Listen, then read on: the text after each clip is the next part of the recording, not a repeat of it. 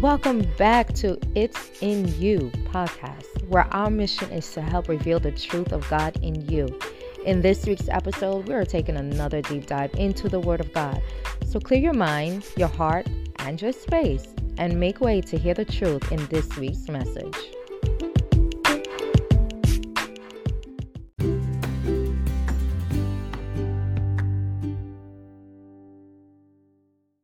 Hello, Pastor. Hello, everybody. Hi. You see, I went outside, sit down, and I forget the time. No worries. Pull your camera down a little bit. It's hard to see you. How about now? Better now? Push it back. Okay. Let me see. Yeah, good. Gee, I am in.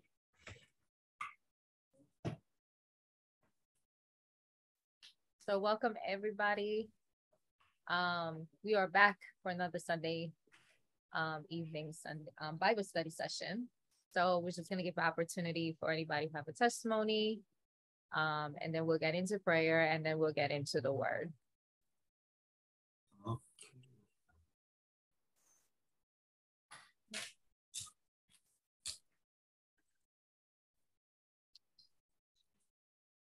Just want to give God the glory and praise for another day.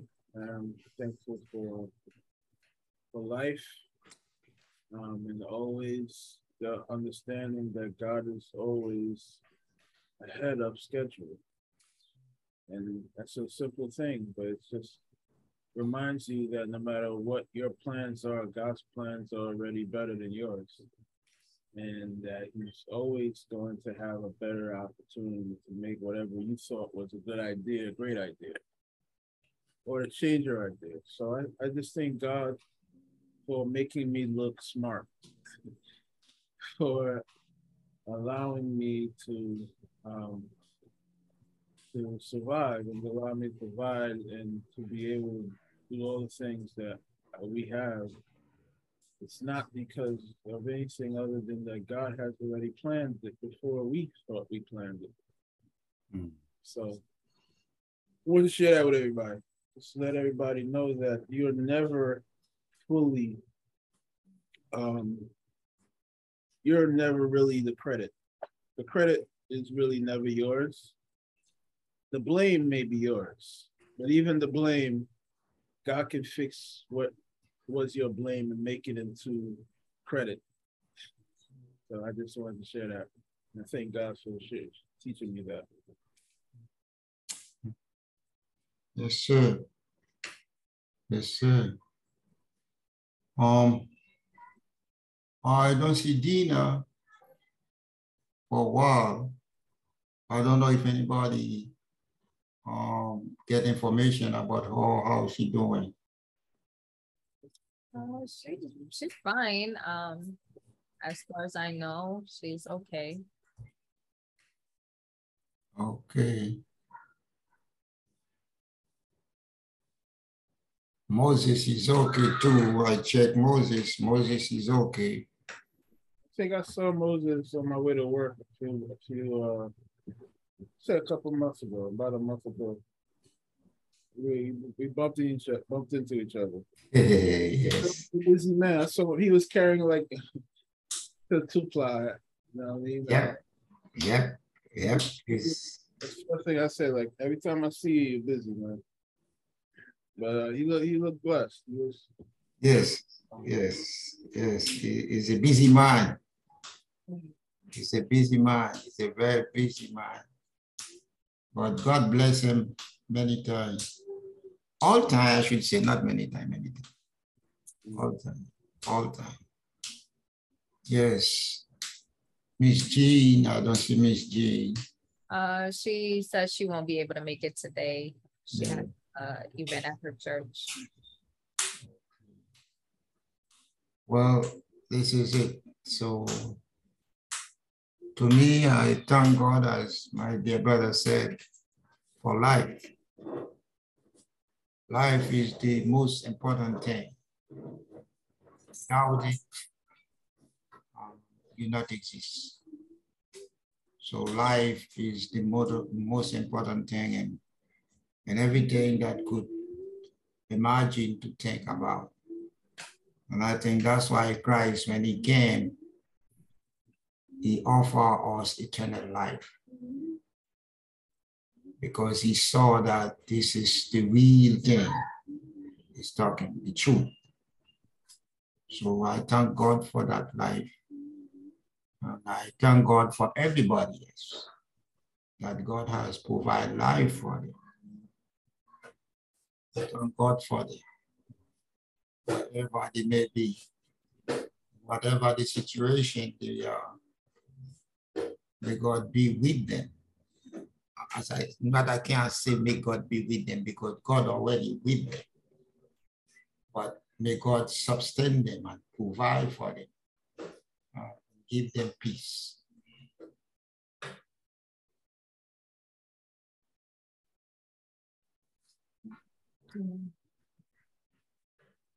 So let us pray, and then we'll get started.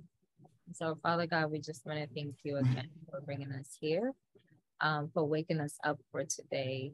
And for we know many hasn't woken up, but the blessing of being up is to show that you are not done with us, that there's more opportunity to do what you have called us to do, Lord Father God. And we just want to say thank you. And as you're here, we want to pray for all those that will be participating, those who are trying to be here and they're having trouble, Lord God, whether there's stumbling blocks that's being placed in their way, or the enemy trying anything to keep them from being where you're calling them to be, Lord Father God. We ask that you remove that. We ask also that everyone who is here, who is listening, whether they're watching live or they're watching the replay, that the Holy Spirit speaks to them specifically, Lord Father God, no matter the situation, that you mold the words so that it can bless them individually, Lord Father God. We thank you for what you do and what you're getting ready to do, Lord God. We ask all this not because we're worthy, but we do ask it in the mighty name of Jesus. Amen. Amen. Amen. Amen.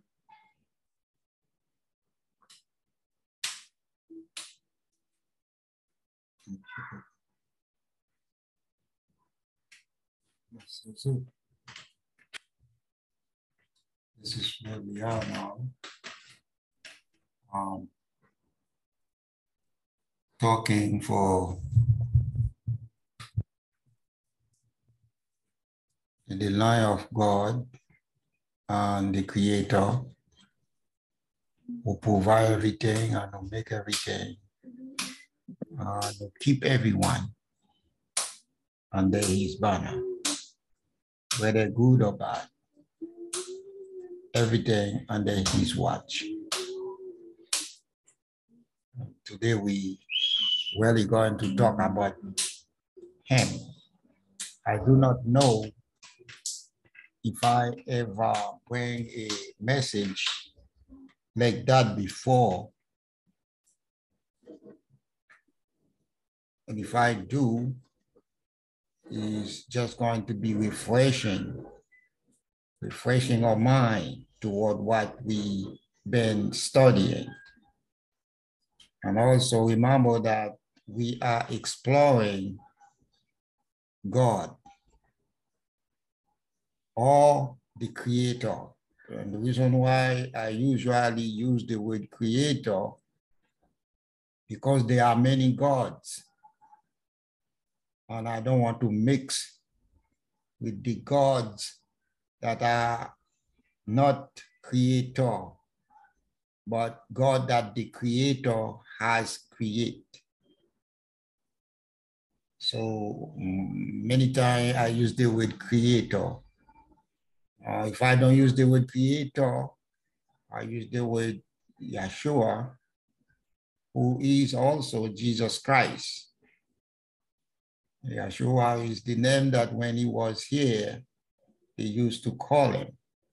And that's also the name that was prophesied, a part of the name Emmanuel.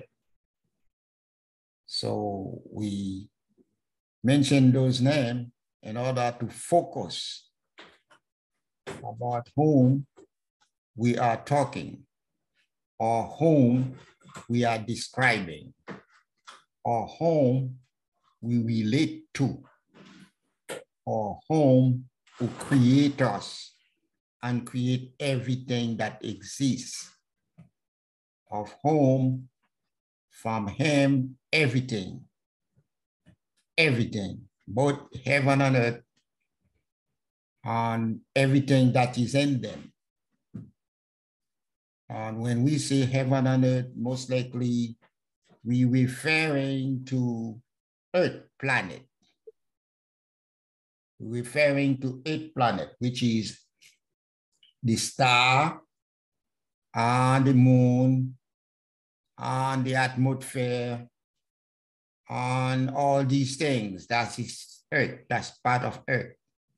But also we're referring above that, other planet, other lives form that we cannot see and we do not understand, and who do not speak the same language we speak, or who do not be in the same form that we are. So all of them, billion and trillion of stars and planets that have been created by the Creator. This is what we're talking about. So we're not talking about earthly only, but we're talking about above earth, beyond the existence of us. That's the Creator we're talking about. So without further ado, let us plunge in the exploring of the subject that is going to be before us, and for all of us to be participating in it, because if we do, then we will see how interesting it is and how marvelous it is to understand the Creator plan.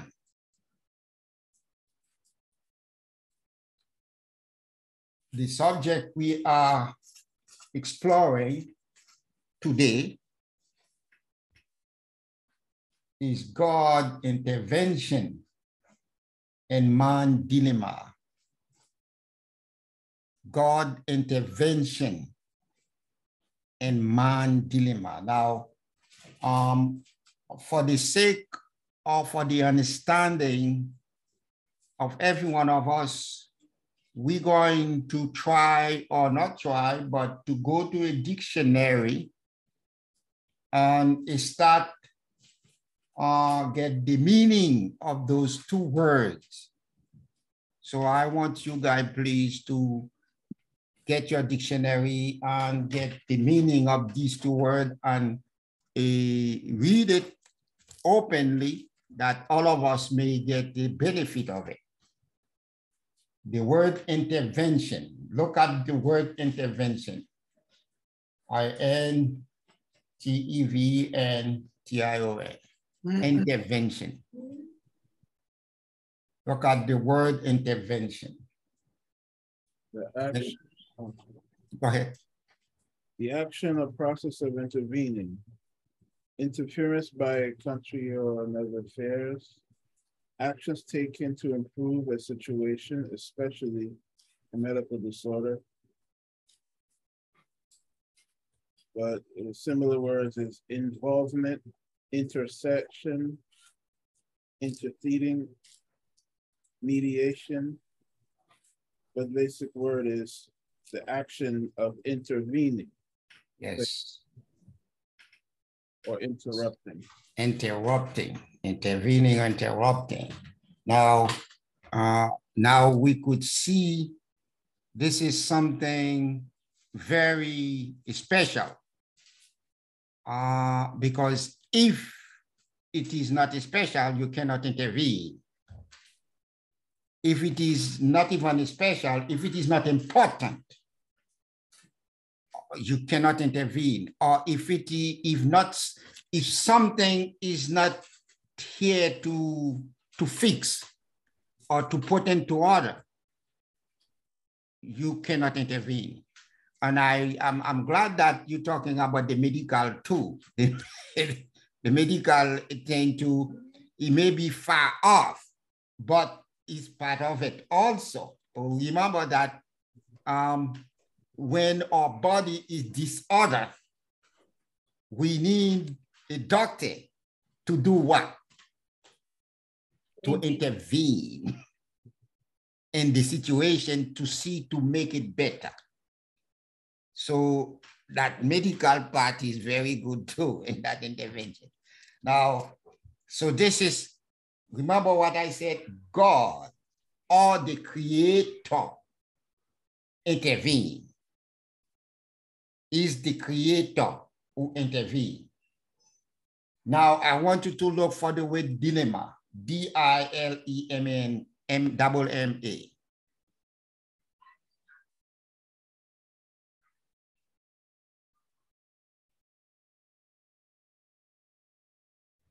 Look for the word dilemma, dilemma.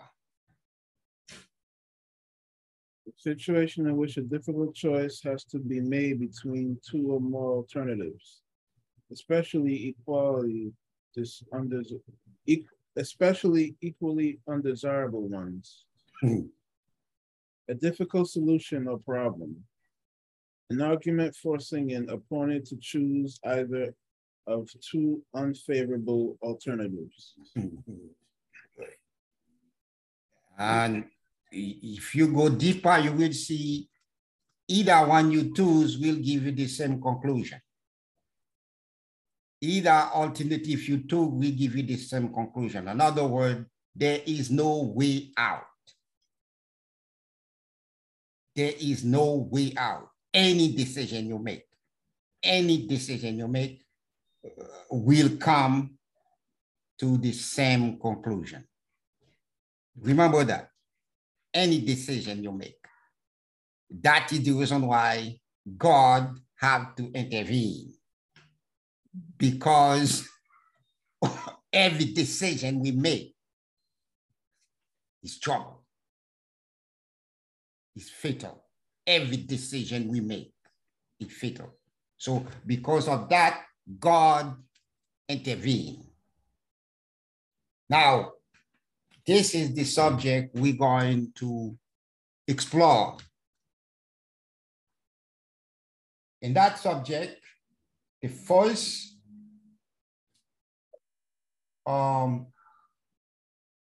subject we're going to go in, what is man's dilemma? What is man's dilemma? Because we know the signification of the word dilemma.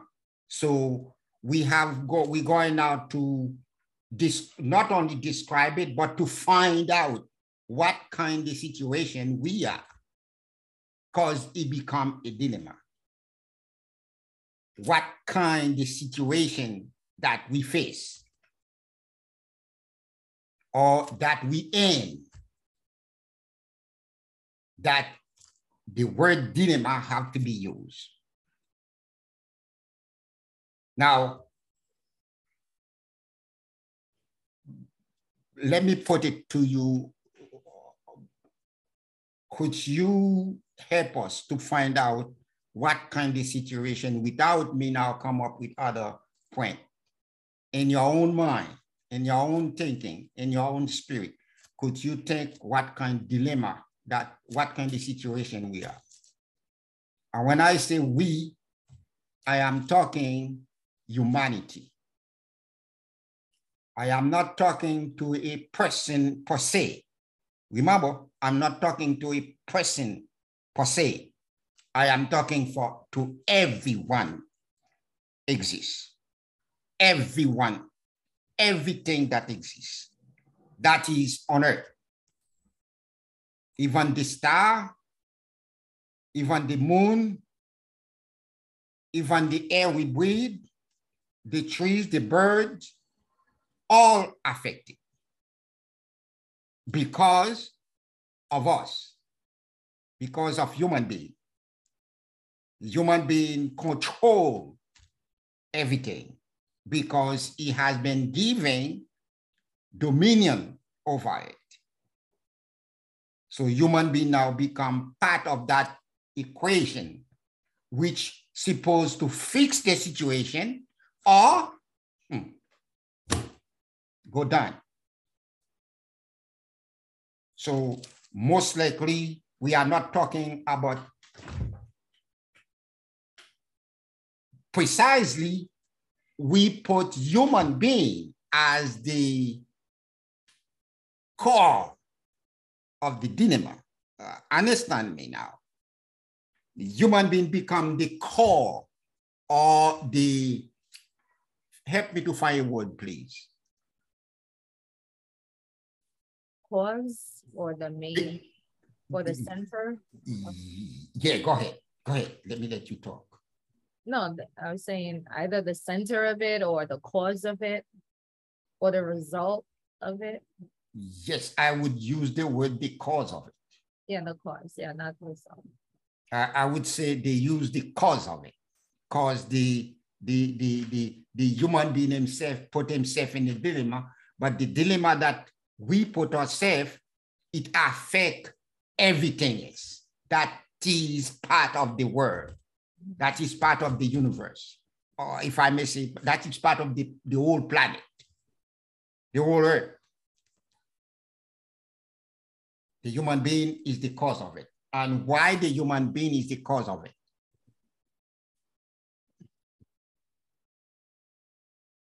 Because we fell and we have dominion over everything. So, I mean, the cause of what? The cause of the dilemma. We Right. have to make a decision. We have to make a choice. But every choice we make, we end up to the same conclusion. Is the dilemma between us and God or between us and ourselves? That's a good question. That's a very good question. Oh, this is nice. This is beautiful. I love that. I love that. That's it. Yes and no. Yes and no.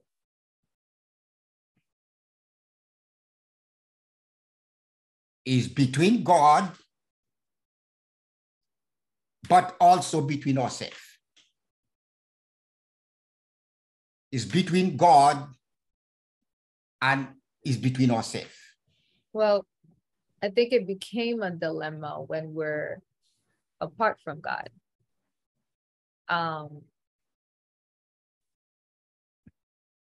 Within ourselves, we cannot save ourselves. We cannot fix the solution. That's right. So, because we're corrupted.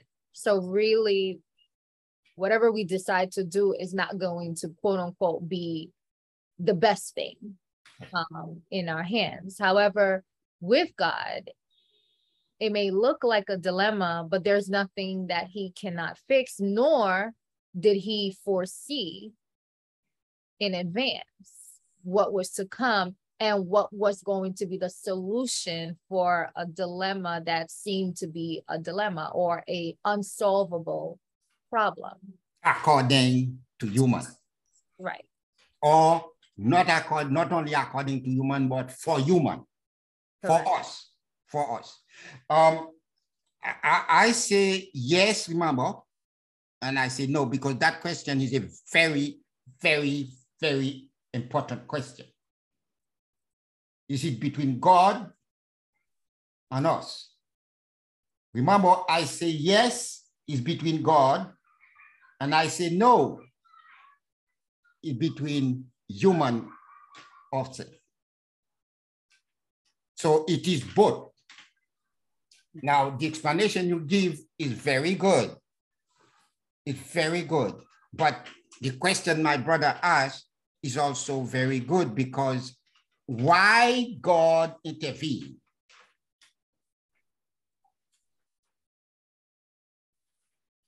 Why God intervened? God so loved the world, he gave his only begotten son. Yeah, but why is intervene? Why? Because he's the only one that can. If he doesn't intervene, the dilemma is, I guess you're asking the dilemma is, does God do what he's supposed to do and destroy man, or does he intervene? Yeah, but remember, you use a word here which is very, very ticklish. You use a word there which is very ticklish. And what kind of word you use right now? Does God have to destroy man? Why God have to destroy man? Because that's the law. He created righteousness. In order for there to be righteousness, everything must be in order. But man has committed disorder, and for that, there are a solution, as it was written, sin is death. yes, but let's put it in our realm for a while to see where we are going. If you are in a situation, right? I'm talking human being speaking, you know, in the human being point of view. If you have a problem, right? Or if I have a problem, but you have nothing to do with that problem. You are in your own world, and I am in my own world. And today we say, mind your business. That's the word we use, mind your business. I am doing my thing. Why would you intervene? Well, you wouldn't intervene for a stranger, but you would intervene for your loved one. Yes, I know. But remember, I already put the loved one out of business because I said I'm doing my business. Right. I'm saying you. That means now is not relevant. It's not relevant to attach relative in there, because I told you already. I am doing my business. Mind your business. I am minding my business. So therefore, relative is not part of that equation at all. So therefore, that the question is still remain, why would God intervene? That's the thing. The problem with your analogy, it would have to require that God did not create us, and God was not a part of our existence.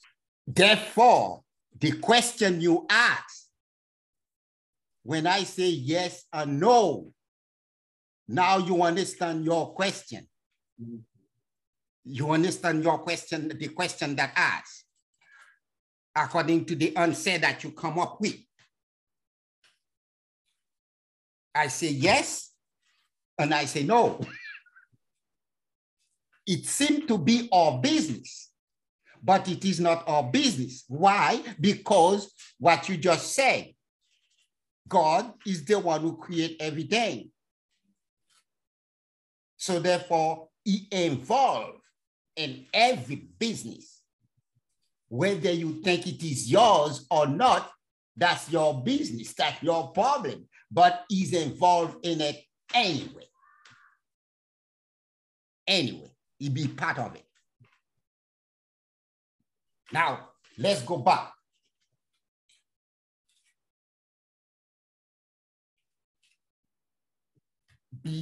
Number one.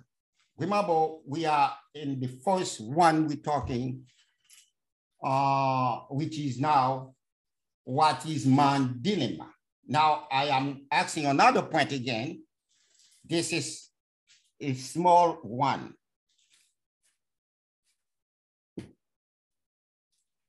Man violation of God law. Man violation of God law. Remember the question you asked. This is why I say it was so a special question. Man violation of God's law? What is the violation man did against God's law?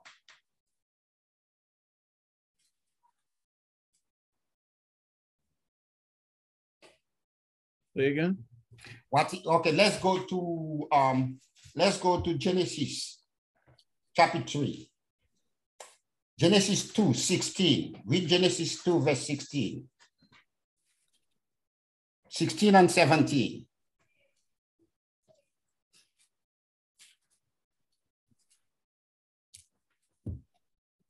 Genesis 2:16 and 17.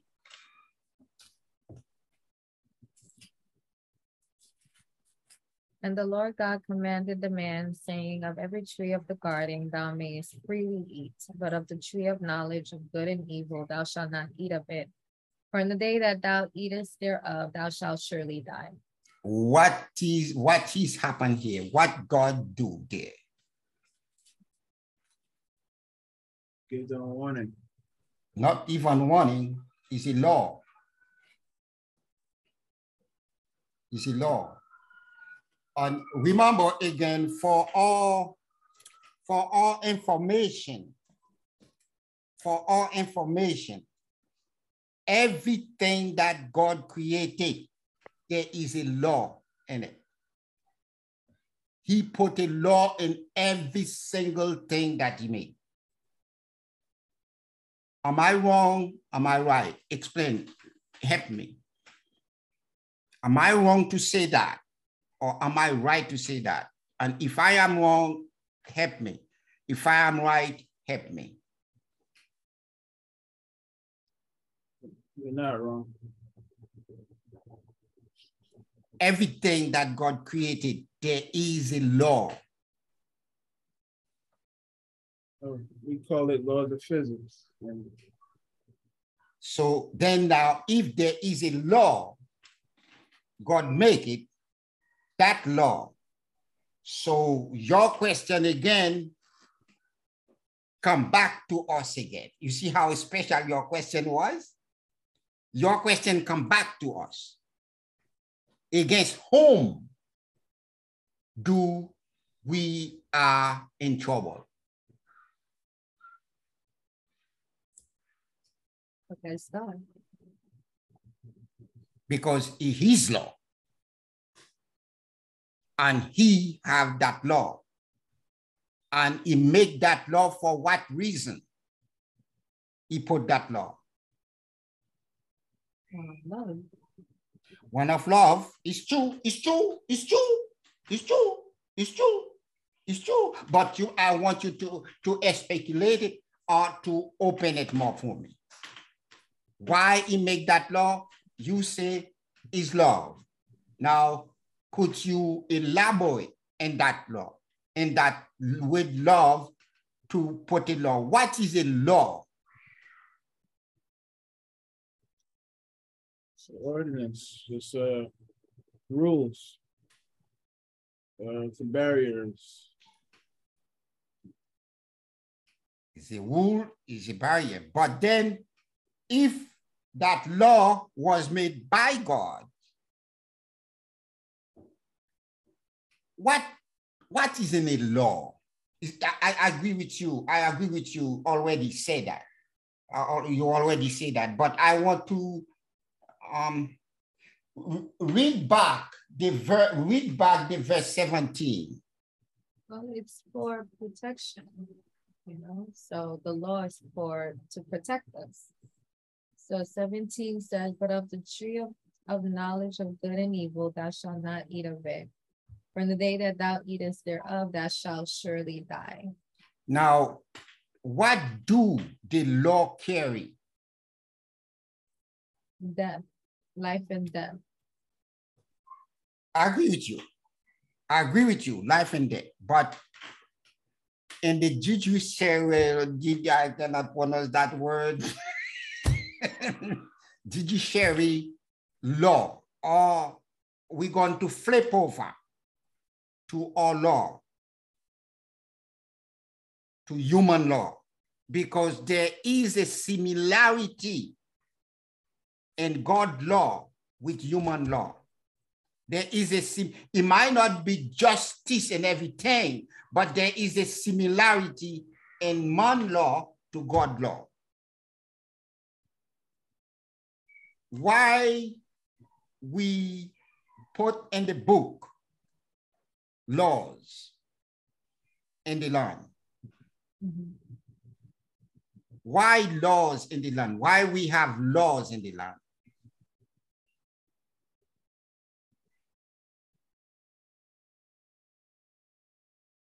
Why do we have laws? Yeah, in the land, in our society. To maintain order. To maintain order. Does those laws carry anything? I might put it in this, I might not put it clearly, but you all have to help me. Its penalty can, depending on the law you break, you have penalties. That's right.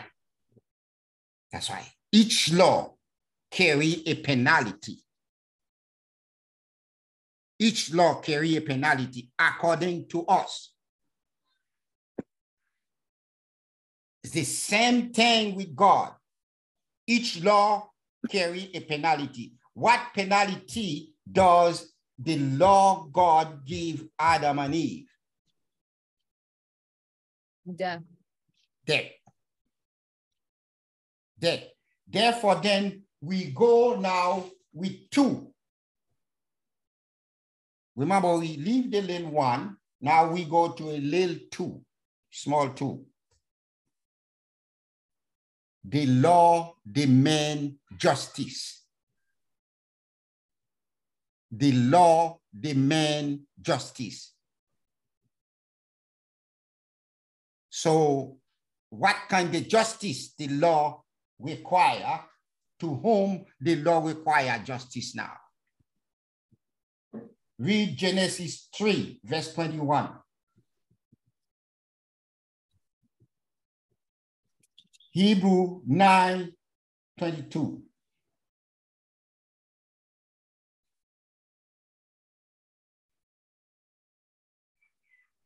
Genesis 3, 21. All right, let me read 3:21. Unto Adam also and to his wife did the Lord God make coats of skin and clothe them. Okay, stop here. Remember, the subject is what? What is the subject we are trying to put out? Intervention. Intervention. What did happen here on Genesis 3, verse 21? How God intervened. He clothed them. He clothed them. What that mean when he clothed them? Why God clothed them? Why God put dress on, cover them? Because they were naked. They were naked. Now, in the sense of God, what nakedness mean? Exposed.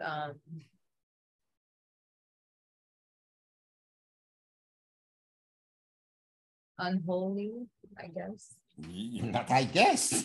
Unrighteous. Unrighteous, unholy, and a word exposed. Does God make them like that? No. He did not make them like that to be exposed. If he did, he would have made them with clothes. That's right. That's right. Therefore, then there is what we would say, what is happening. There is something happened here, and I want you to find out for me what happened here.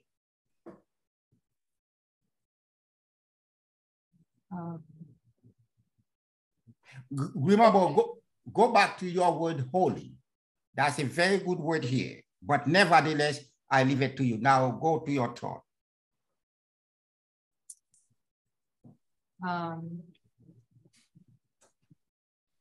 What was the question again? The question, God, law, demand justice. God's law require justice. What is justice?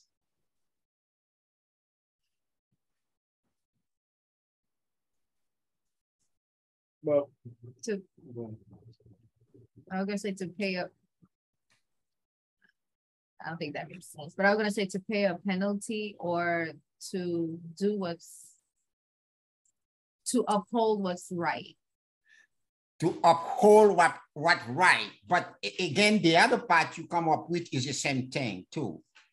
Pay. Just pay. I mean, yeah, as you say, it's what is fair, what's balanced. So That's right. you can take the word justice and replace it with order, and then order is balance. So it doesn't have to have a judicial sense. It's just a matter of what has to happen, right? Is it justice that if an animal bites the family that they have to be put down? Yes. At the end of the day, the justice and the balance is an unruly animal has to be put down. For the sake of you're gonna have a whole bunch of unruly animals and it's gonna create chaos. Right? Yeah, but it's true. Right now, we are not really focused on animal. Yeah, I'm using it as a... It's best for us to focus on us. Because human being is the one who has dilemma. Animals do not have the dilemma. The dilemma coming to the animal is we bring it to them. Well, we polluted him. I don't think we have a dilemma. I think we create the dilemma. Yes, okay. But we create the dilemma. We create the dilemma. But we are the dilemma. When it comes to God, he is order. God is order, right? Yes. He created us and we have disorder. That's right. So our existence creates a dilemma with God, which is that in order... I won't say, yes, you could, I would say yes and no. Why? Or existence. The word existence, I would say yes and I would say no. Or I should say our continued existence. Because the end of the day is we are supposed to have been destroyed already. That's right. That's so right. The rule, the order was already that we're supposed to be, as if we just would be for us to be destroyed. That's right. That's right. That's it. That's the right way to put it, because existence is him bring us to existence. Yeah. But however, we have violated his law, so the law requires justice. So since the law requires justice, according to what come to you now, we should be destroyed. We should be destroyed. Because destroyed by whom? By the law. By the law of justice. Justice is justice. This is the same thing happened to when we go to court. When we go to court, the justice require that you either spend 10 years in jail or 21 years in jail. It depends to the degree of your violation. However, in human point of view, justice is a shadow compared to God's justice. Man justice is a shadow. And remember, another thing again, in man justice, there is what we call bias. Astefigi. So in God's justice, that is not included. Man justice is completely out of the question of God's justice. So the law of God require man should put to what? Should go where? Should die. Go ahead. Should die. Man require Well, not exactly to die now, because if we go die, we are finished the exploring. We're going to finish the exploring. The exploring, we want to find the process of God intervention. We are studying the process of God intervention. So where are we leading from right now? Where are we? The first intervention he has done is in verse in Genesis 3 verse 21. Right. That's the first intervention. He covered them.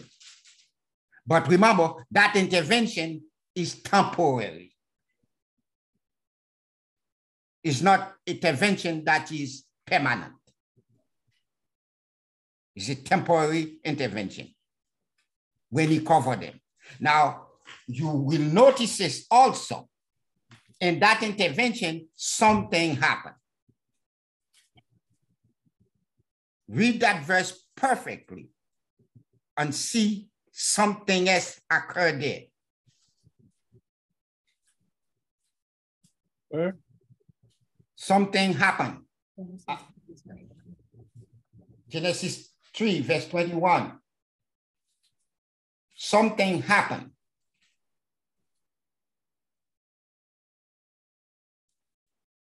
It's a coat of skin, so we're referring to animal or something that was killed. Something that was killed. An animal that was killed. Therefore, we read in Leviticus 17, verse 11. No, before we read in Leviticus 17, read Hebrew 9, verse 22. Hebrew 9, 22.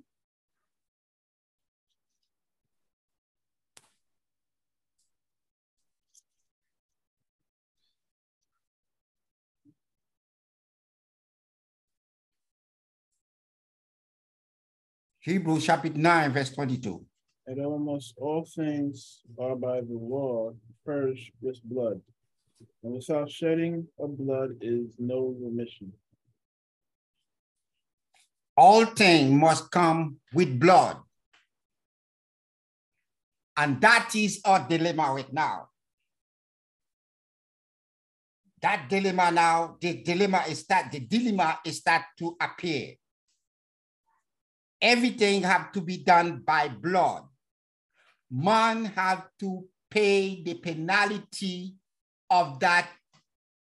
In fact, he already telling you from the very first beginning of the passage in Genesis chapter 3, in Genesis chapter 2, verse 16, he's already tell you what's going to happen.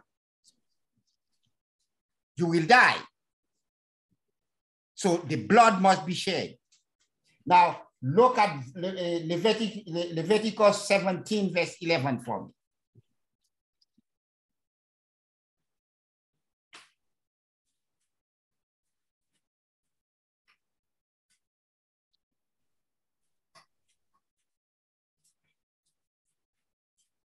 Leviticus 17.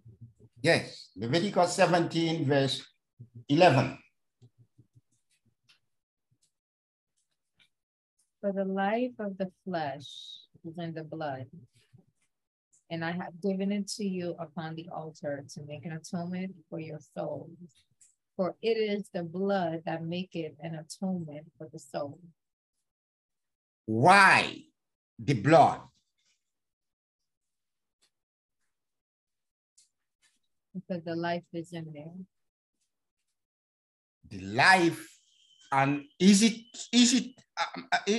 what we are saying now? Is it something we just say? Is this not something that we experience as human every single day? It's not something that we are talking in the sky or something, we just talk. We do know, medically speaking now, the blood is the essential part of human being. And any man, any woman, any children who do not have blood cannot exist. Anyone who do not have blood cannot exist. And what is in the blood? The life. And we do know that the blood not only contains the life, but the blood has a very special part in communicating with God. Why?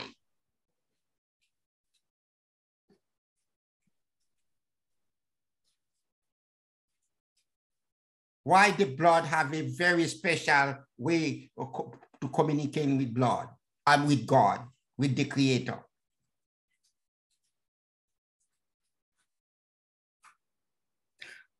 Another question, what is life anyway?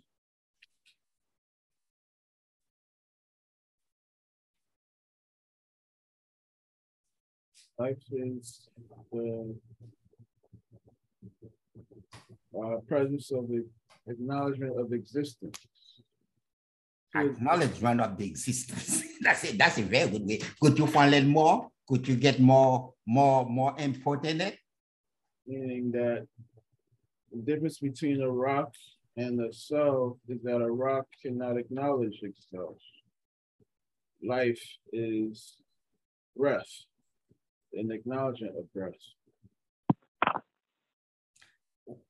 Well, that analogy is good, you know. It's good, but it's very good, but I would have a little reservation about it.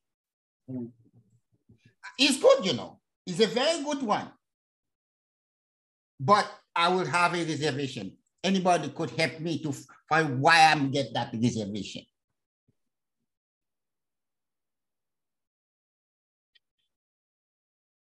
Sorry, remember we are exploring. Why the reservation? Because we do know everything that God created has life. Everything that God created. It may not be the same form of us. It may not have the same effect in us. It may not have the same way, manifested the same way he manifested in us. He might not manifest it the same way he manifested in us. But everything that God created, they have life. It may not be the same way we act. It might not be the same form we have, but life isn't there. Life isn't there. And as we said, as we said again, in the ancient time, now I'm going to Egypt time with you. Ancient time, the first civilization, that they said God, nothing could live in the dead things.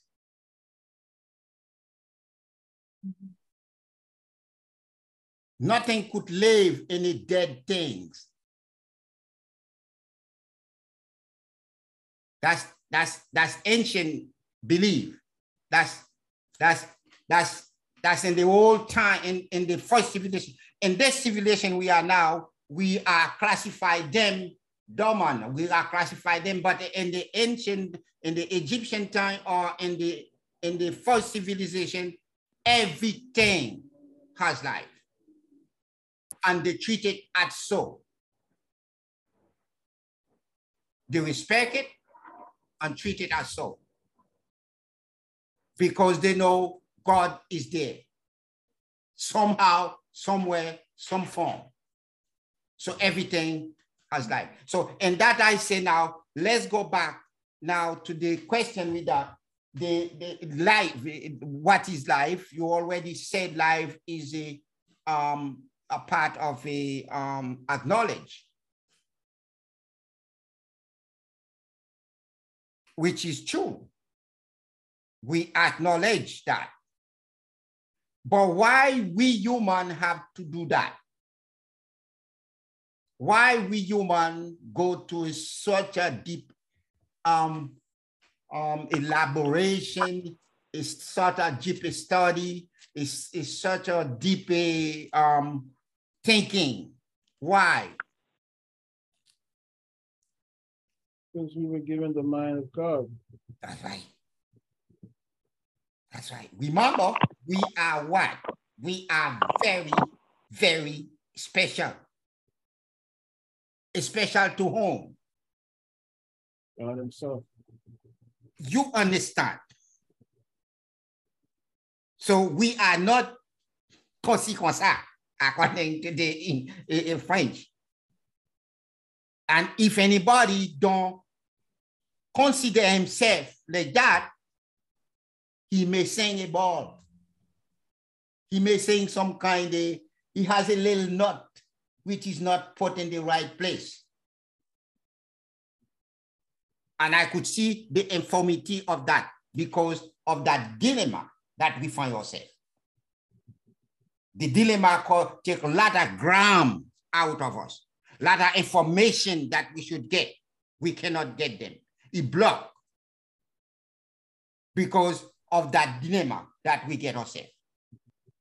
Now, remember now, we say the blood, the life is in the blood.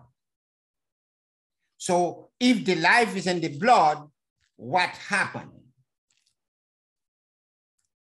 How could man solve that dilemma? If the life is in the blood. The blood has to be shed, or a blood has to be shed. So who going to shed that blood? Someone that's innocent.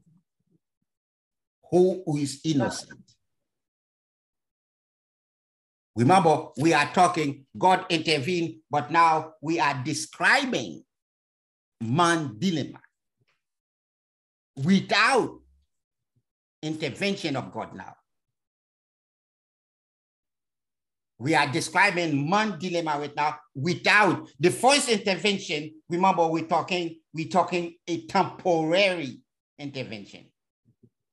But now we are describing man's dilemma.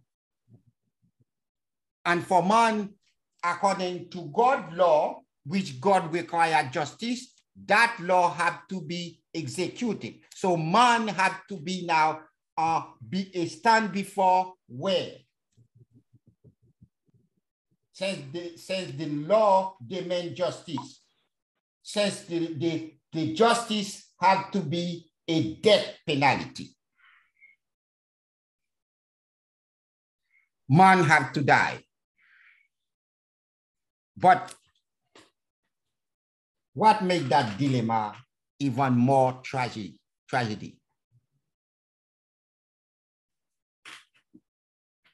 Go back to the meaning of the word dilemma. You will see what happened here.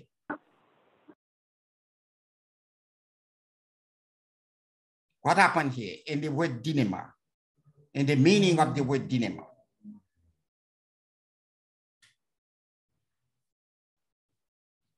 Like two problems,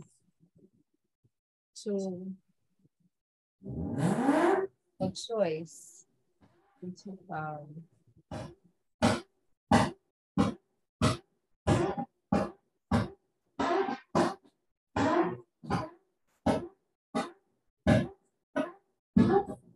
situation in which a person has to choose between two things that are all bad or unsatisfactory.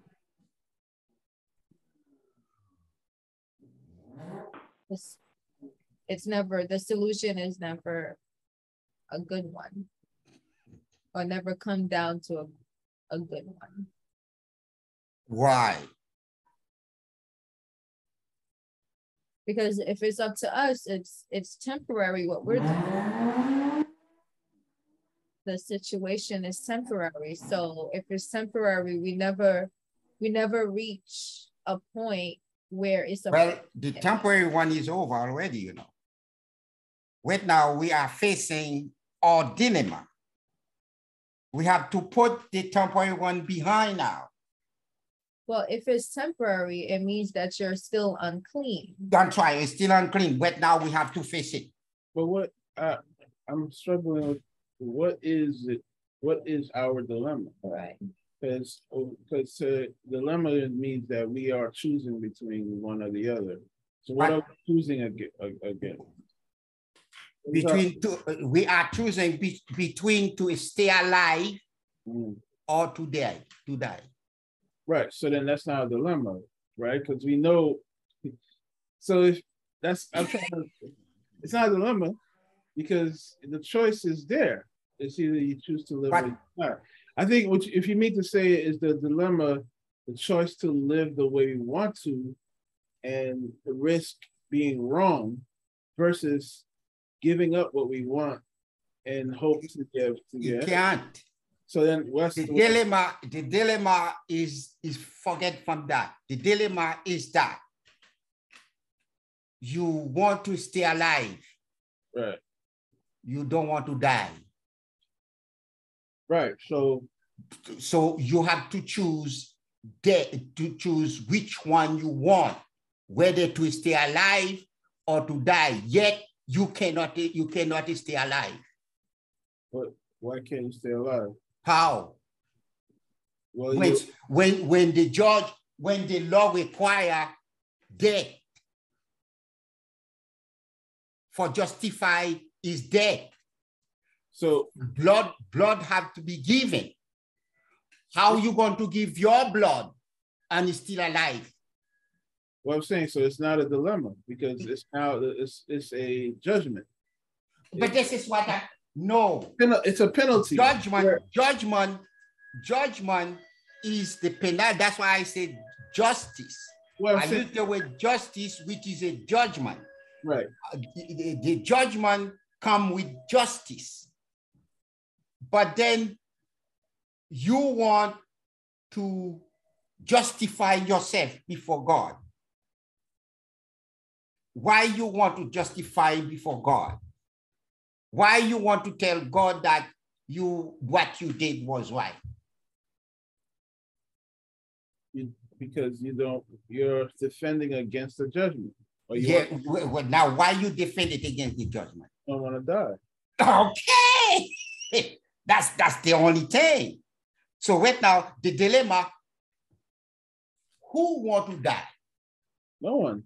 That's why I find that's what I'm saying. It wouldn't have been a dilemma if everyone some people want to die, then that's a dilemma, right? So if the dilemma is, do I want to believe in God or do I want to die? It's not in believe in God that time. I think what Pastor is saying is if we decide that we still want to live, the process to live still requires that we die, not continue to live on. So for me to live forever, quote unquote, I will have to die forever and no longer exist. But then the way is still death, rather on my part. Your part. I can't. On my part, that's right. I want to live, but the requirement for me to live on my part would have to be I have to die forever.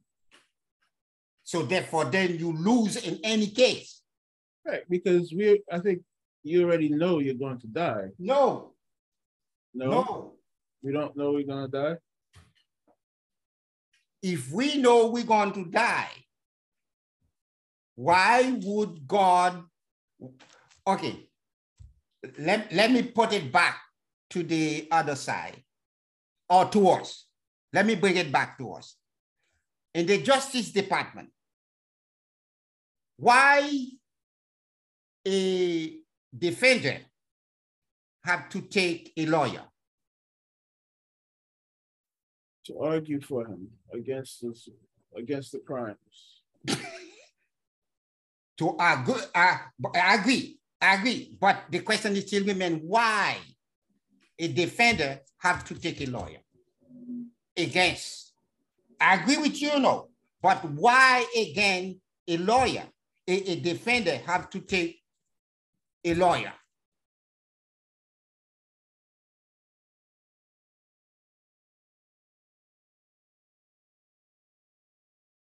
Why I agree with you, no, but the question is still women. Why a defender have to take a lawyer? So someone can defend him. Why? Or to save him from the penalty. But the question is still women again. Why? I agree with you, no. What you are saying is perfect, but push it more. What is the purpose of it?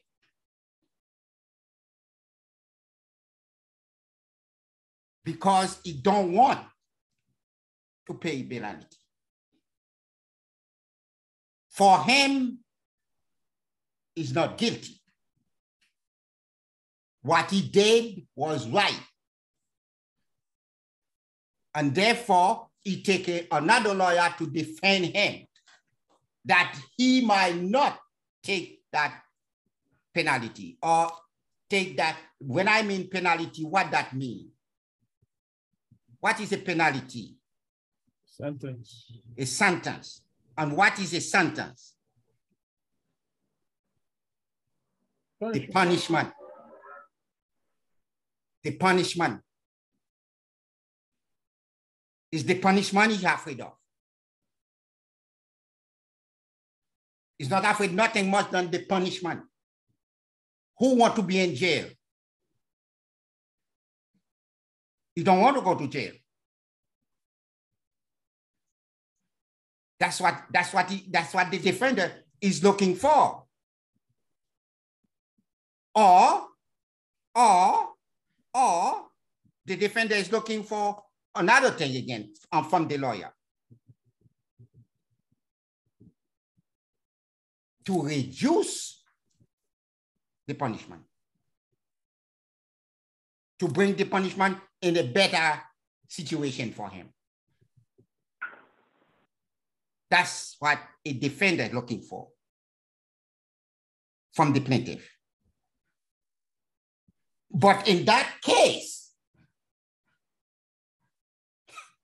there is no one which you're going to see later on what's going to happen later on in that exploring we're doing. You're going to see later on what is happening. You're going to see what happened. Because remember, a defender in the human viewpoint could get a lawyer. But in God's court, in that situation, you don't have no lawyer. You have to appear yourself to defend yourself, which I go too far. But let us go 3. The 3 point, not even point, that is sub point. Man must appear before God court to plead his case. Man must appear before God to plead his case.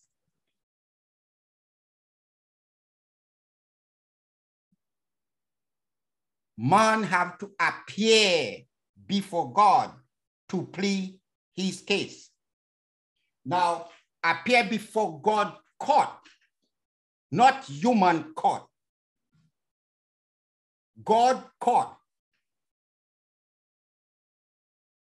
to decide it whether he going to defend himself in God court. What do we mean by God court? The creator court. Front of his throne. Say that again. In front of his throne. In front. That's of. right. In front of him. To defend yourself. And therefore then, look for me in Matthew 12, verse 36 and 37. Matthew 12, 36 and 37.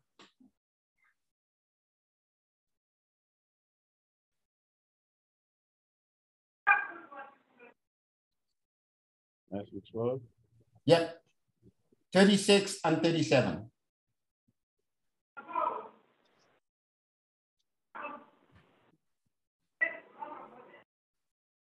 Matthew chapter 12, 36 and 37. But I say unto you that every idle word that men shall speak, they shall give account thereof in the day of judgment. By the words thou shalt be justified, and by thy words thou shalt be condemned. What is happening here?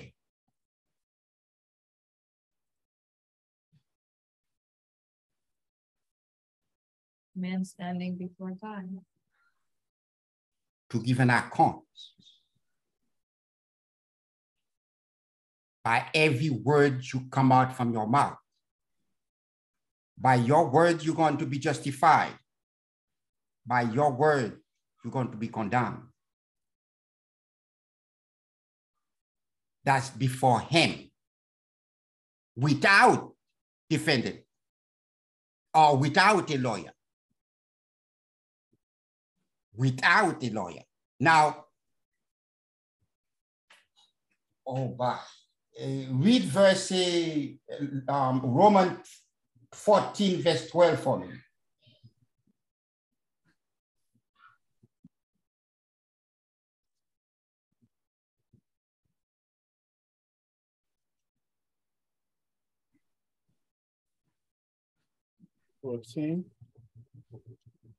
Romans 12.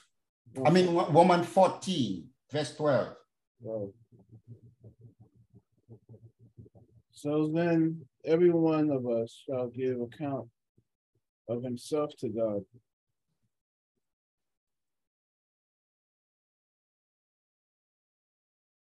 Every one of us. But remember, we already described the penalty. The penalty is there. And the process of it, the process of that penalty, we cannot bear it. What is the process?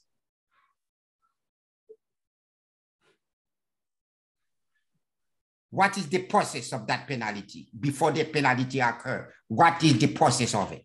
Oh. Oh? What is the process of it? The process of the penalty? Yeah, for penalty to occur.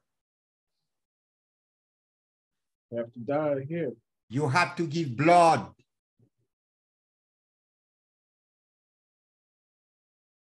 God is not interested in your body. Why God is not interested in your body?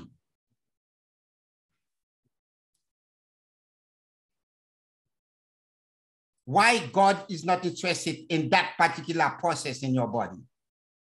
Body is just a shell. That's number one. Number two, why God is not interested in that body? I agree. That's number one. Number two. He's interested in your spirit.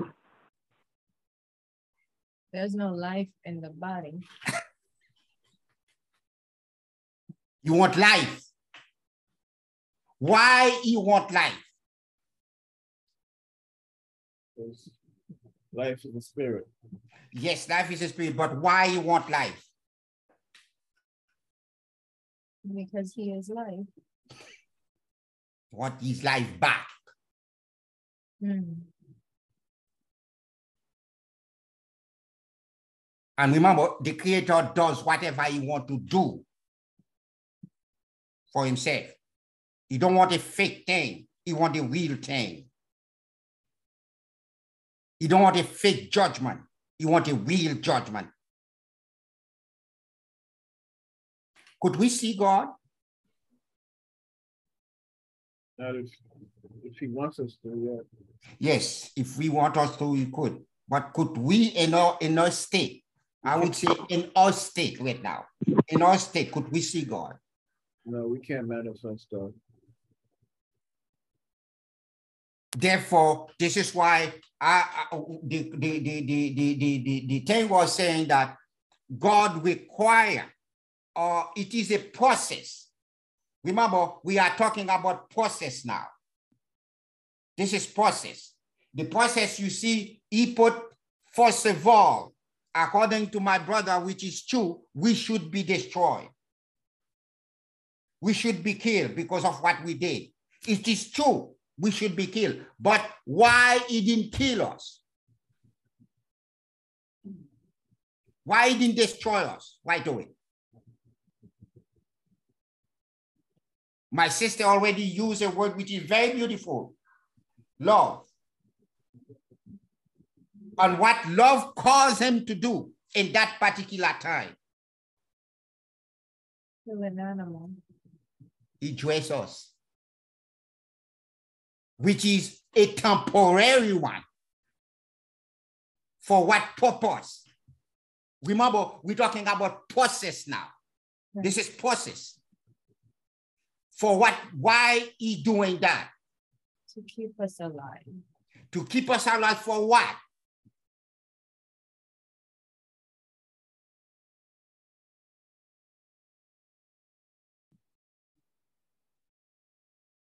For what to keep us alive for? For the permanent.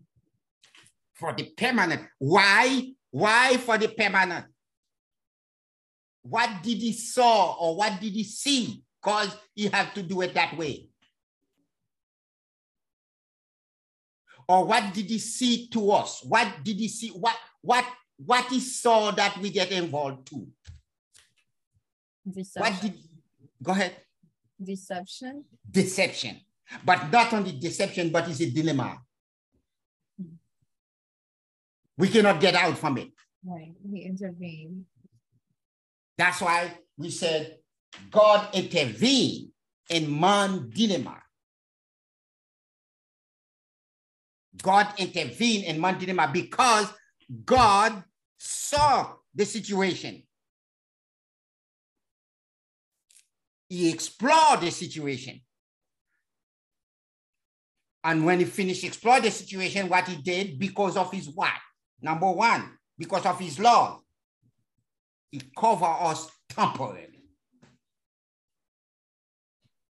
But through that temporary covering, there are chaos happening. Why? Why through that temporary covering, there are chaos happening? Help me.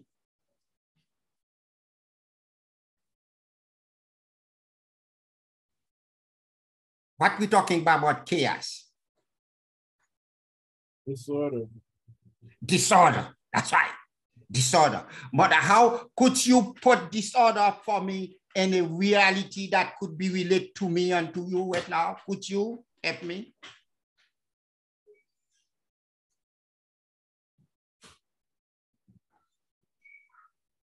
Violence, rage, destruction, rioting. And who doing it?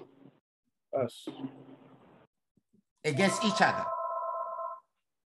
We doing it against each other. We are doing it against each other.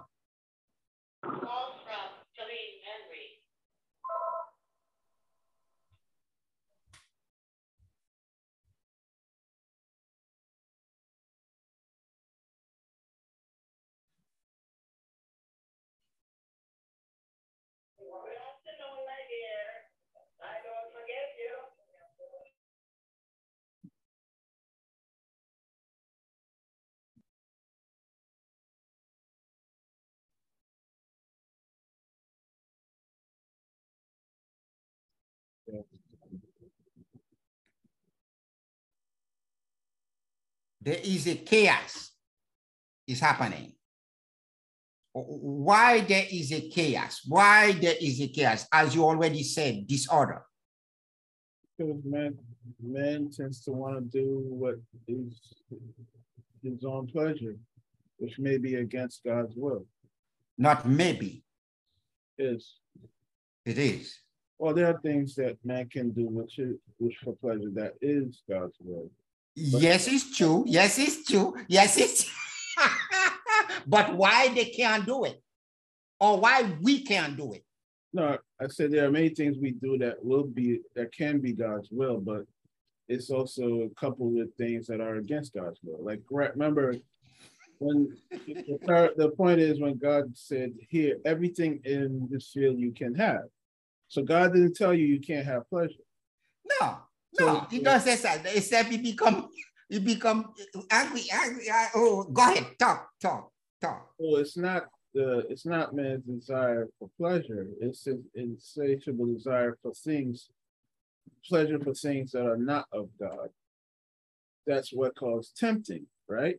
Yes, right. What is tempting to us? So things that are not his nature, such as if the simplest things is God says you can eat this fruit, you can eat any other fruit. So why even have this fruit there, right? Because every other fruit should be fine. It's the desire to want what is not given to you that becomes, which is the seed of the devil himself anyway, in the case. But yeah, but I agree with you. It's the seed of the, I would say it's the seed of the, it is true. But at that time, I want to get devil out of the equation. Yeah, it's us. It's mankind. It's our desire. We lust after what we should not have. And thus we get in trouble for it. We upside down in our society today, as we speak. The only thing that really how would I say, popular is poverty. We may say that sometimes people may have a little daily bread, but who to say in most countries, poverty is the part of it. Not only poverty, what is happening to us? Disease. Mm-hmm. Disease eat all our body. What happened to us again?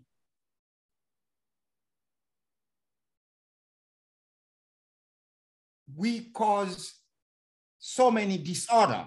The animal get into it. But not only the animal get into it, what is getting in it? Or what is we polluted? The food, the plants. The air we breathe. Fair. The atmosphere, that is the plant, the trees, the fishes, the water we drink.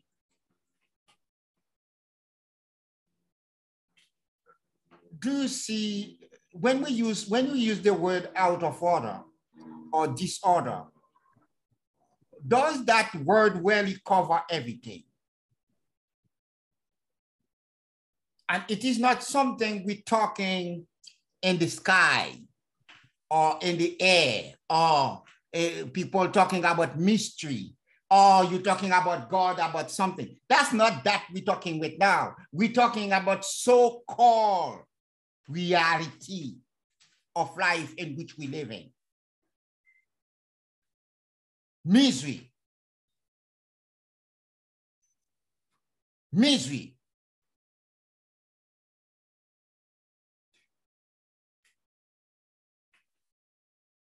In God's side or in God's eyes, do you know children is a blessing? Mm-hmm. Is it today children is a blessing? Mm-hmm. Am I right? Do you think children is a blessing today? Yes. Yes. In which way? In a sense. In one sense, children is a blessing, but in another sense, children is a curse. We make children become a curse. Why? They pass down, inherit our curse. In which way? Why we have abortion? Don't want the child, can't afford the child. What else? Maybe the child wasn't was not desired because the child might have been a child herself. What else again? Forced many of the. You see how this abortion business is very complicated. It's not one-way street. It's not one-way street. Because of our wickedness, of evil, a doll could rape a little baby, a little child.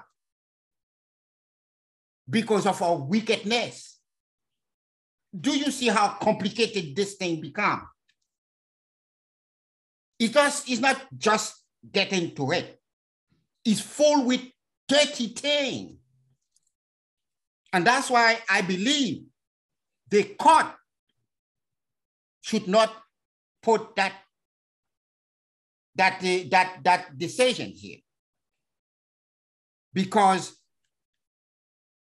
they should really leave it to the individual to make that decision. Because that individual have to give an account to the creator by himself or by herself. The creator is the one who's going to deal with that. And God already deal with it. Why? Because he knew what we get in ourselves in. The terrible thing that's going to happen. In fact, the word we use already describe it, disorder. When we say disorder, we're not talking about one part of the disorder. It's everything is disorder. Everything we do is disorder.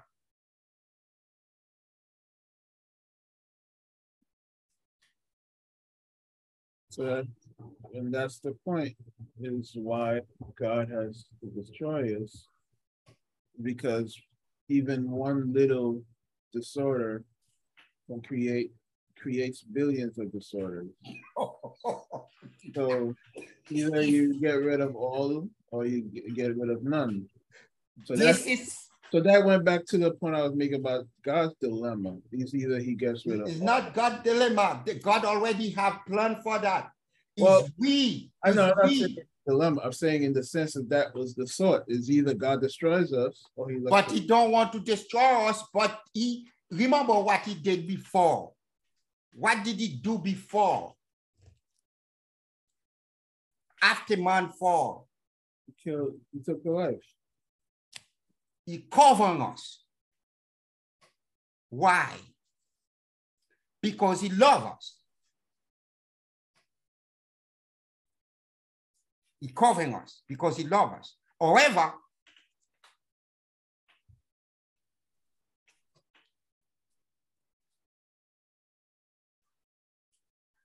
in the end of the passage, in the end of the message, you're going to see, because today we cannot, the message is a long message.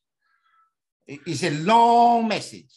We're going to take 2 or 3 Sundays to do it, but always, I am going always to go back to God intervene in man's dilemma. So today, we're going to stop here.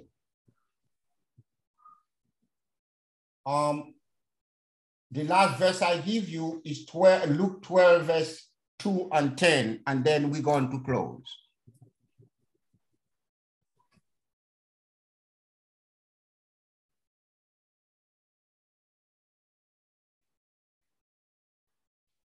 Luke 10?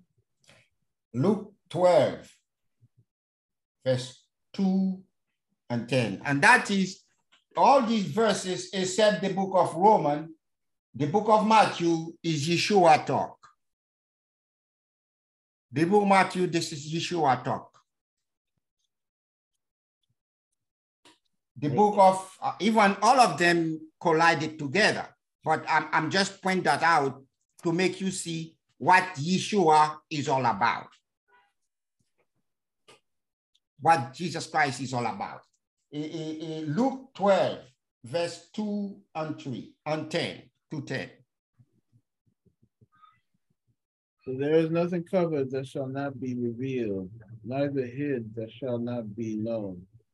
Therefore, whatever ye have spoken in darkness shall be heard in the light. That which ye have spoken in the ear, in the closets, shall be proclaimed upon the housetops. And I say unto you, my friends, be not afraid of them that kill the body, and after that have no more than they can do. But I will forewarn you whom ye shall fear. Fear him which after he has killed has power to cast into hell. Yea, I say unto you, fear him. Are not 5 sparrows sold for 2 farthings? And not one of them is forgotten before God. But even the very hairs of your head are all numbered. Fear not therefore, ye are of more value than many sparrows. Also I say unto you, whosoever shall confess me before men, him shall the Son of Man also confess before the angels of God. But he that denies me before men shall be denied before the angels of God.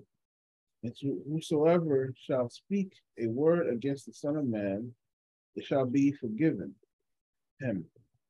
But unto him that blasphemes against the Holy Ghost, it shall not be forgiven. The last verse, speak loud. The last verse is speak loud. What does it mean, those who speak against the Holy Ghost or the Spirit of God will not be forgiven?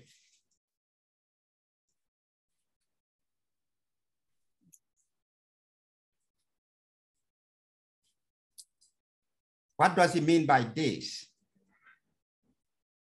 And what does it mean that if you speak against him, which is Christ himself, that will be forgiven? But you speak against the Holy Spirit, you're not going to be forgiven. What happened here?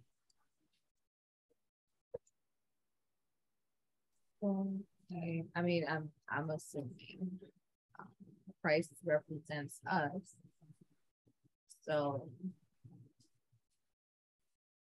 in a sense, he's saying the Holy Spirit, which is the Holy One, or the one of truth, the Creator, right? The Creator. It's as if calling the Creator a liar or denying the power of the Holy One. We could deny the flesh, which is unholy, which is weak, which has the possibility of failing. Even in Christ, he was tempted because he had the possibility of failing. And so if it came against him, it would be understood. But if it's against the Holy One, which is pure and without any blemish and without any bad intention, or anything of evil, then how could you be forgiven for going against the Holy One? To put simple, when you and I are talking,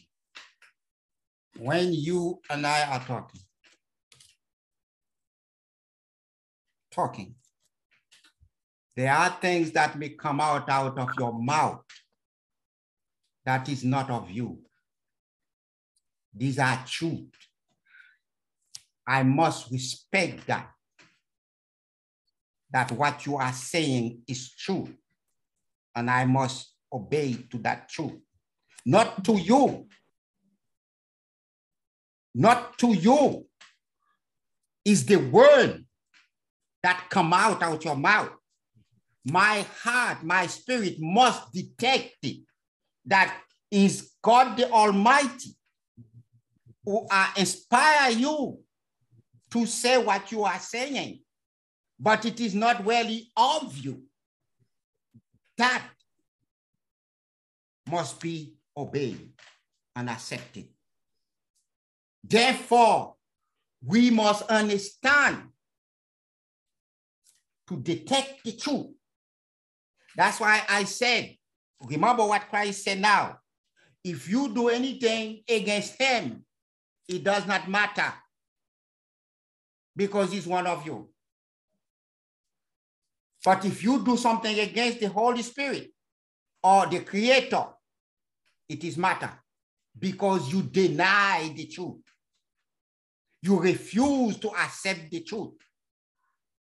You refuse to obey to the truth. Therefore, then, the truth will cut you off. That's what happened here. That's why anytime we talk, your spirit, God put in you, must detect what I am saying, must examine it and weigh it. That's it. The reason why many times any one of you talk, I'm not really thinking about you. I'm not really looking at you. I'm looking for the word that come out for me to wave that word, to measure that word, to know whether that word is really come from you or whether it come from God. If it comes from God, I don't care whether you are a sinner, whether you are a thief, whether you are whatever you are, that's your problem. But my problem now, you are telling the truth. So that must be respected. Why you think Christ come up with that verse? In the beginning, you will see what did they call Christ when he was casting out devil?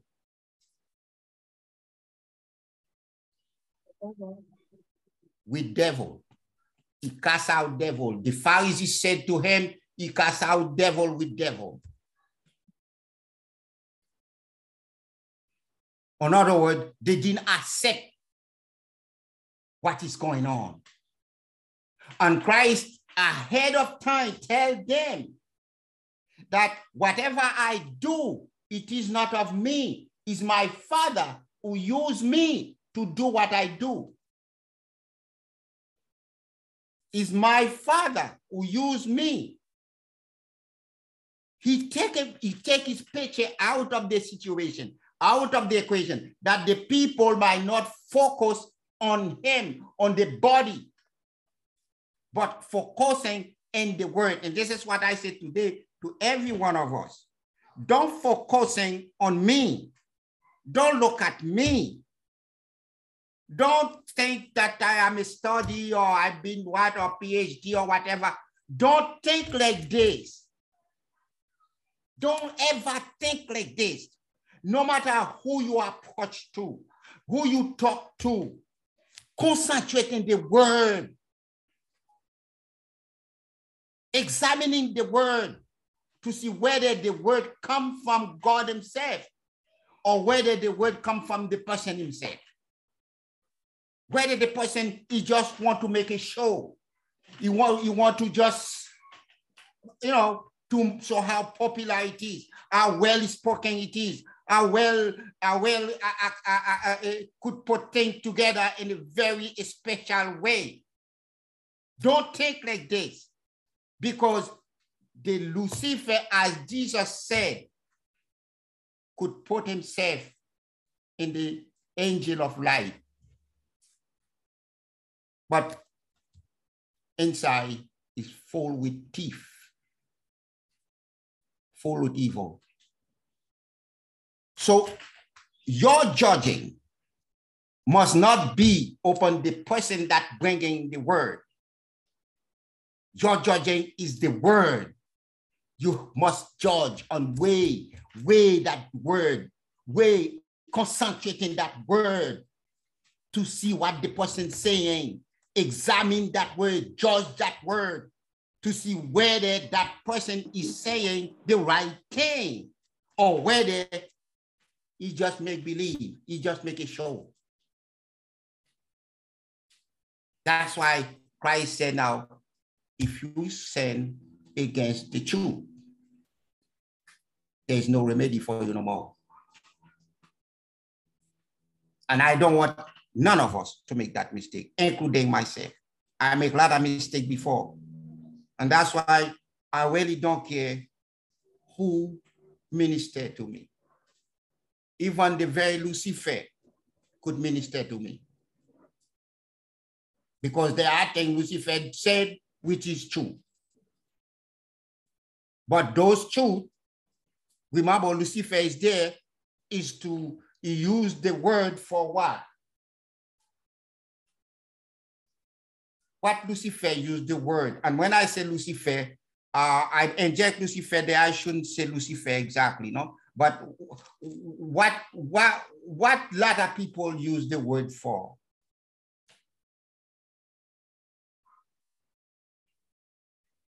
What we use those words for? Any word. Why when we go out, we usually talk, or either in public or in secret, mostly in secret or probably in public?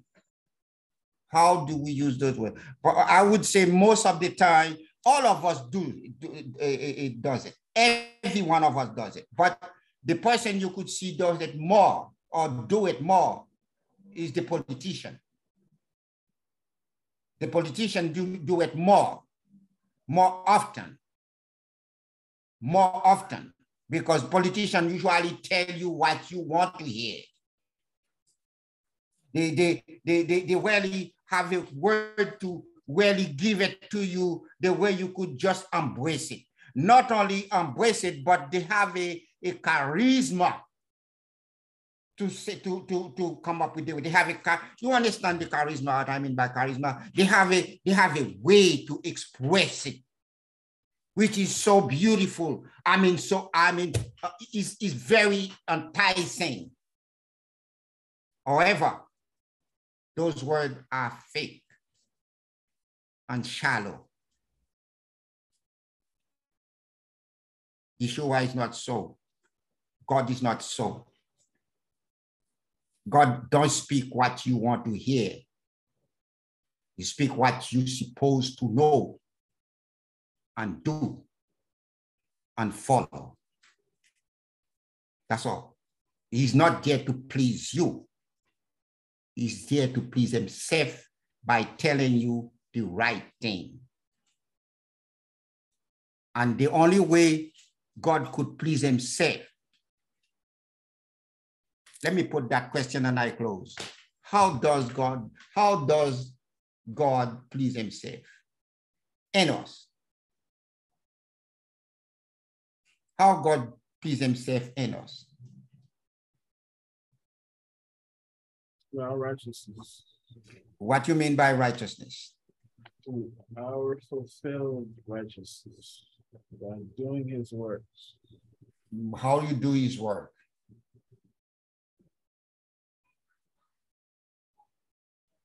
Obeying his laws, they are living the word,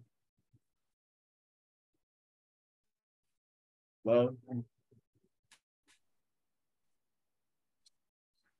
Give me more.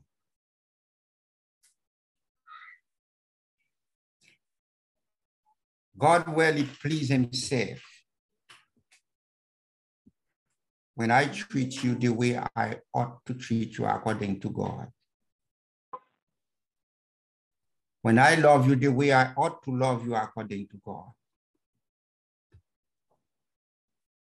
When I don't put you in a place that's uncomfortable.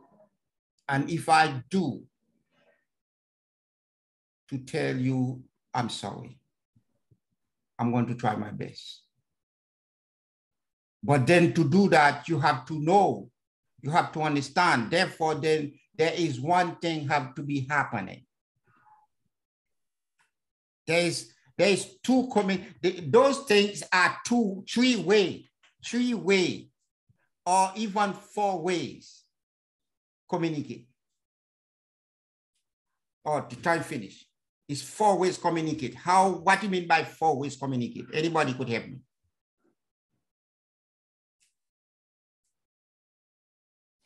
Four ways communicate. Number 1, finish. God have to talk to me.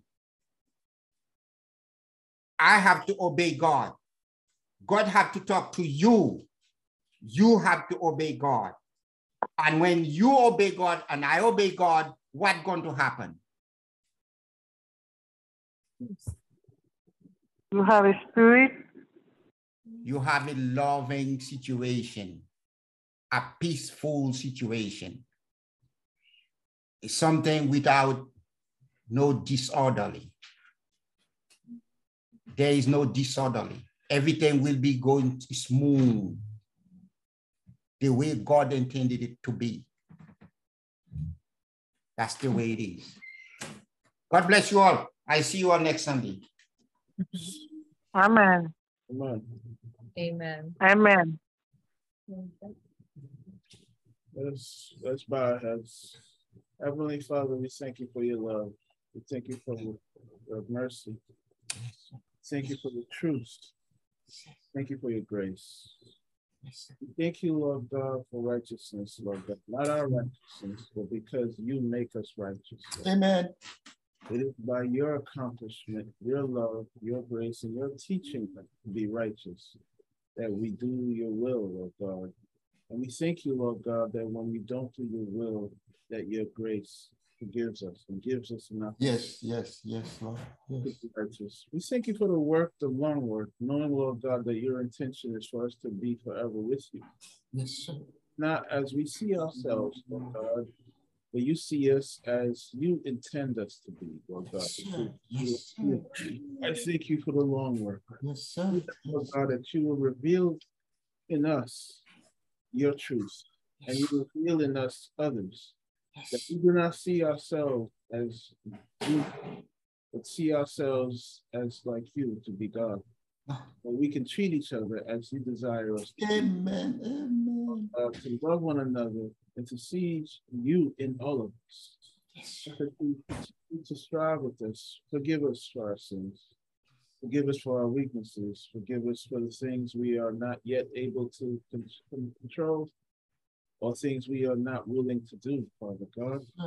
We ask, Lord God, that you will help us deal with our situation, be it emotional, mental, spiritual, financial, medical. Yes, sir. Pray for all the many souls that may join you or that may receive this anytime, Lord God, that whatever they're going through, Lord God, that you will bless them and that you will remove their blemish and you will help to fix the situation. To let them know, Lord God, that there is no such thing as impossible with God, and no matter your situation, you have already fixed it. We thank you for your peace. We thank you for your love. We ask once again that you will help us to follow and help us to love you. Amen. Love others as you love. Yes, sir. We love you. We magnify your holy name. In Jesus' name we pray. Amen. I want to thank each and every one of you for being here. We'll be back again next week at 5 p.m. Eastern Standard Time. Until then, have a wonderful week. We'll see you next week. Have a good one. Bye-bye. Bye. Thank you for tuning in to this week's episode. Leave us a voice message or a comment about what God has revealed in you from this week's message. And don't forget to share this episode with your friends and your family so they can have the same experience of revelation like you did. May God bless and abide in you not only today but forevermore. We love you and we can't wait to see you on our next episode. Bye-bye.